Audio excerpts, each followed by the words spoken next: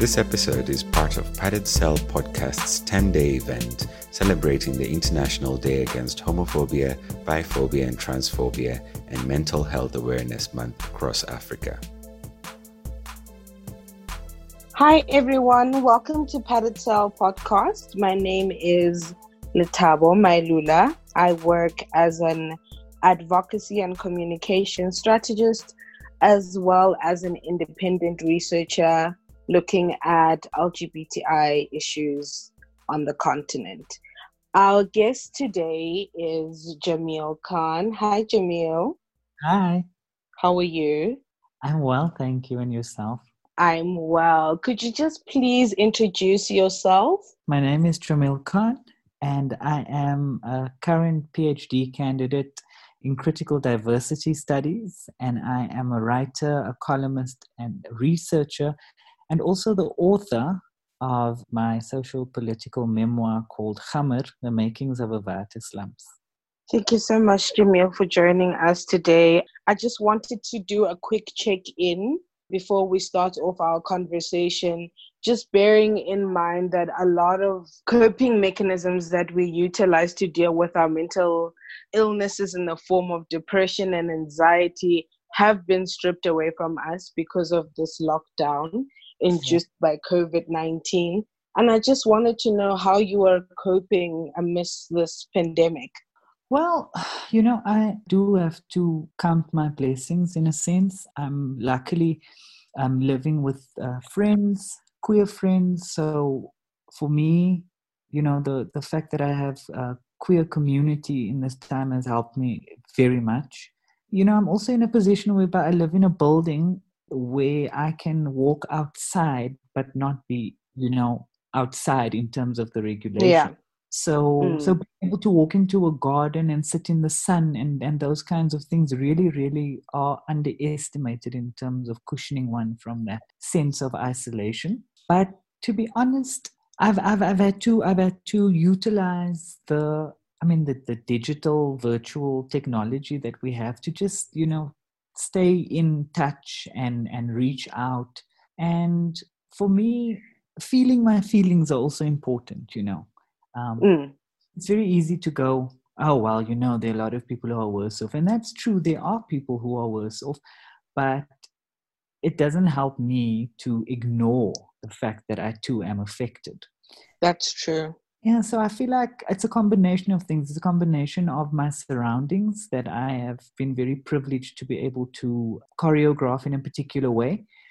But then at the same time, also being deliberate about allowing myself to feel what I feel and making sure that I do reach out and I do stay in conversation and I do stay in contact with people and enjoying a form of exchange that Yes. Sort of the isolation. So on my side, I've been doing a lot of reading during this lockdown period that we're in. And I'm delighted to say that one of the texts that I've immersed myself in is your debut offering. And I kind of structured our discussion today around your book, but also I had been reading Bell Hooks' Sisters of the Yam. And there's so many intersecting issues and the way that we come to ourselves as activists. And at the center of activism, Bell Hooks talks about the need for self-actualization and the need for self-healing. So maybe if you could break down a little bit what your book is about so that I can go into speaking about mental health and how you were affected. So the book is a memoir.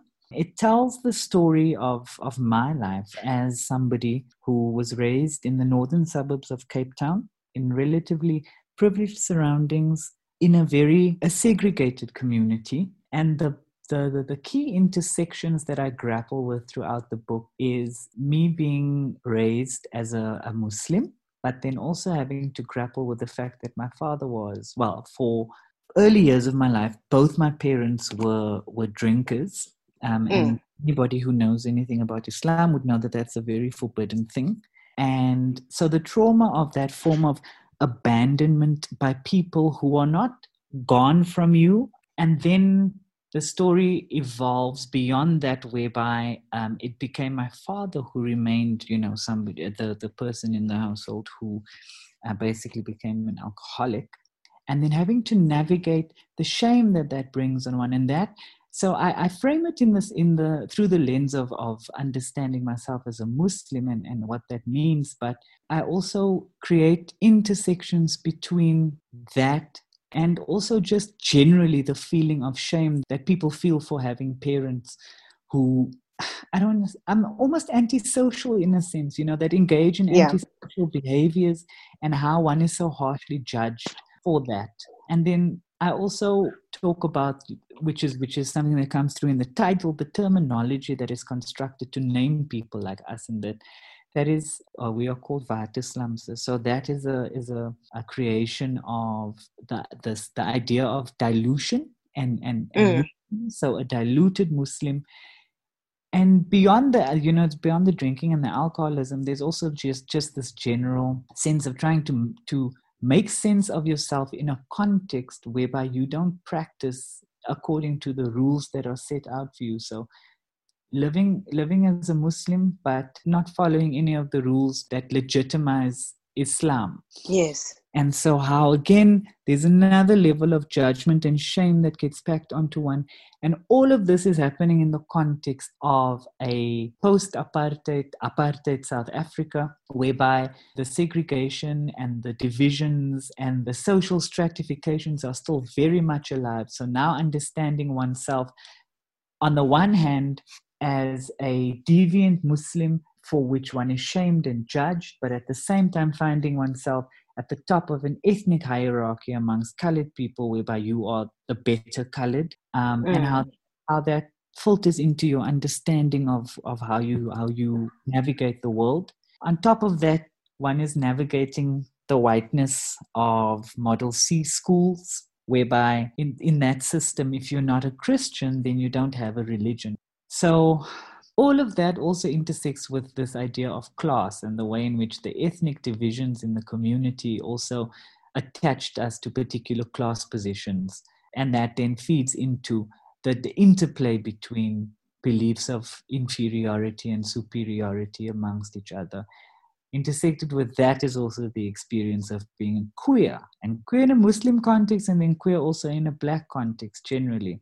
So there are two layers of navigation going on there. And so with all those intersections, the story basically just takes one through my life and how I have navigated those intersections to come to a place of relative self-actualization that allowed me to basically look at all these structures that were set up to control me and in some ways dominate me, and to make choices about how I would like to relate to them, if at all. That's an accurate and helpful description of that. So, Jamil, I want to ask you, I know about the difficulty of translating traumas, emotions, and experiences into language. And beyond translating that into language, almost putting it out for the world to witness, knowing how controversial, but it almost goes beyond controversial. It's almost as if, not even almost, it's an actual taboo to speak about certain things that you have spoken about. And so Bell Hooks in Sisters of the Yam actually speaks about the importance of our commitment to truth-telling, which I think that is the journey that you embarked upon when writing this book. You committed to truth-telling, and also the role of truth-telling in our own healing, in our own self-actualization, which also helps the way we show up in our politics and in our lives. So I want to kind of ask you, how was that, the grappling with the shame that you've spoken about, but also knowing that speaking about everything that you've spoken about is a taboo? What was the toll of that on your own mental health? Yeah, so I think I'd start with interrogating the mechanisms through which something comes to be a taboo, and what is the purpose of constructing something as a taboo. And for me, that is about maintaining and feeding power structures. No such thing exists as a taboo in the sense of what one can and cannot speak about, what one can and cannot speak against. And so when I think about what I speak about in my book and how those things are constructed as a taboo, it is exactly because I have been taught that those things are taboo that I had to speak about it, because these are the ways in which we are shackled to things that aren't of our making. So that's the one thing I want to say about that. And for me, the thing about truth telling is also, I think one has to go beyond telling the truth about others and maybe how things that others have done affects one, but also the truth about oneself. Yes. And I think particularly in our context in South Africa, the way in which I really hate calling it a reconciliatory process, because reconcile Yes. sounds never together. But our post-colonial, post-apartheid social contract, the way in which we go about that is with the idea of, first of all, self-preservation through the lie that one doesn't know. One doesn't know how the contract was set up in a previous dispensation, and that one still doesn't know. So a lot of our coexistence as South Africans is about myth making. Yes. And we abide by ignorance contracts along various axes of difference. So white people in South Africa abide by a racial ignorance contract that says, I didn't know what was happening, and I still don't know that there is this power dynamic. The contract is also subject to like a meta contract that comes out when there is a form of understanding of what's going on between, as one example now, between white people. And the meta contract states that you mustn't let the other one in on the fact that you actually know. And Yes. so by that mechanism, you co-sign each other's ignorance. So for me, a lot of the work that I do, and particularly with this book, is also to say, I know. When we talk about certain things, or when other people talk about certain things that people like me do, or people like me are privy to, it is important for me to say, yes, you are right. I know we do that, and I know that the person sitting next to me also knows, because there's a way in which the power of ignorance shuts down healing and truth.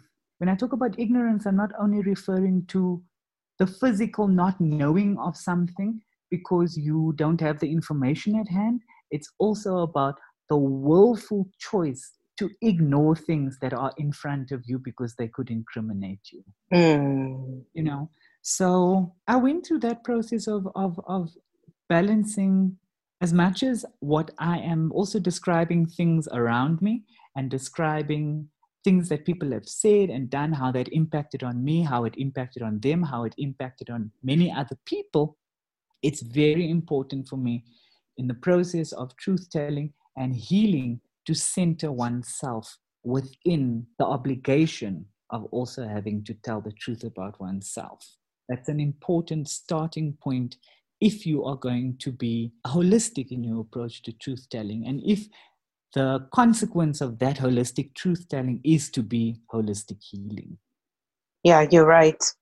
So I'm thinking about the work that you and I both do. Me so much no more in the academic space, but our interactions with other people who may not align with our politics, who are willfully not aligning with our politics, if I put it politely. And just the emotional and intellectual labor that we are constantly having to do if we want to, push ourselves forward, if we're committing to our politics and what we want to see the future look like due to the knowledge that we have produced and used as political education. And that takes a huge toll on both of us. So, and not just both of us, on activists, on academics, on researchers, on people that work on the ground. Yeah. And I'm just interested to know how you negotiate those feelings of coming home and just being absolutely done. Like, you're exhausted, you've done all of this labor. And we don't only do labor in the form of writing our thesis and our dissertations and being at work. We do this labor when you could just go into Twitter thinking, I'm just going to see some memes, laugh at some jokes, and all of a sudden we are there teaching and fighting and, just emotionally exhaustive practices, and how you deal with that. Well, I think very few people are now not aware of how I recently found myself in a situation like that, and paid quite a huge emotional cost for that. But I think, I think what's important here for me is to, I think one has to develop a lot of empathy for oneself, and to engage in forgiveness for oneself often, because when you do this kind of work, the goal is, by whichever means one chooses, the goal is always to try and get other people, or at least a few more people, to understand the importance of working towards a more humane society and a more humane existence. That work is a direct challenge to people, because the ask that such a project makes is a direct contradiction to the requirements of power. So for me, over time, I've had also to understand that activism, or doing care work, as some people might term it, should also center your own importance, simply on the basis of being human. Exactly. Yes. You can do this work, and people can also attach particular expectations to you for that. But you have to realize that it is not selfish, and it is not insincere to leave that with them and not take it on. Because for me, what I've had to tell myself is also that, as much as what you do this for other people, you must remember that you also do this for yourself. And that part of the project also deserves your attention. I think when you get too caught up in, changing people's minds or politics and all of those things, you forget that there's a part of that process that must be beneficial for you too. Yes. And so that at that point where you lose sight of that, I think you run the risk of taking on an emotional and intellectual toll that is unfair to you. So I think it's important. I think, and it can go wrong. It can go wrong way. And we do know that also, like with any good thing, things can be misused. And so you do find that people do activism simply for self-preservation and self-enrichment. But despite that, those are anomalies. Despite that, I think it's important that one also does activism for oneself and shows up for oneself and realizes that you are not going to, and I mean this, you really are not going to get to everyone. 100%. And it's about you realizing, or you extracting value out of those things that you do, and saying, I'm not going to measure this thing against a particular standard of achievement. I need to look at what I've done and find the value in it, to say, I've done well there. I've done a good job there. And in those times where you look at it and you say, I don't think I've done well here, absolutely let it go. Let it go, because it's not possible. It's really not possible it's not possible also to live your life as a job 24/7. Yeah. That is not kind to oneself.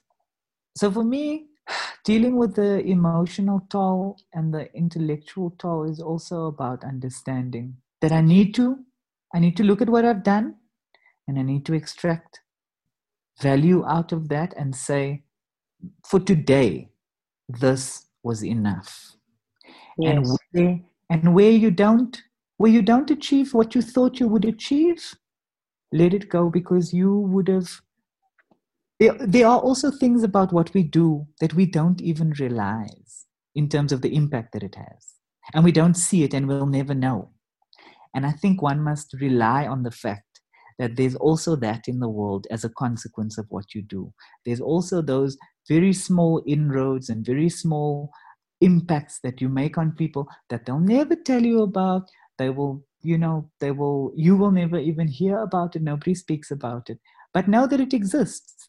And so in that sense, there's a form of faith. There is a form of faith in the fact that because this work is ultimately good and geared towards justice for everyone and everything, that the work that you do will always be good enough. Yes. So I'm thinking about the importance of what you're saying now. In earlier times when I had been seeing a therapist, one of the things that she used to say to me is the importance of leaving some for yourself. Mm. And I think that's really important, because at the end of the day, we come to this movement with our own baggage, with our own traumas, and we come here giving everything in forms of our emotion, our intellectual labor, and the importance of leaving some for oneself is really, really important. Yeah. Because we can't only be sites on which people mine information and everything. Yeah. Thank you very much, Jamil, for this very generous conversation. You're welcome. And I hope that moving forward after lockdown, hope to see each other and keep up with the work that we're doing. Absolutely. I think I also just, again, it may be a reiteration, but just, I don't know why. I mean, I said everything that I've said now, and then hearing you repeat it, it just made me realize that, which maybe I didn't say previously, that is exactly how I manage to balance the effects of the emotional and intellectual labor on my mental health, is to center myself for myself and to say, you also deserve the good that you are trying to achieve with this world. So where you find it, whether it be in your work or others' work, take it, because you deserve it. That's a beautiful note to finish on. I think so too. Thank you very much. You're welcome. To find out more about what you have heard today, go to paddedcellpodcast.live. Follow the podcast on Twitter at paddedcell_pod, Instagram at paddedcell.pod, and follow the Facebook page Padded Cell Podcast. Join us again tomorrow as we break the silence on sexual orientation, gender identity and expression, and talk about mental health.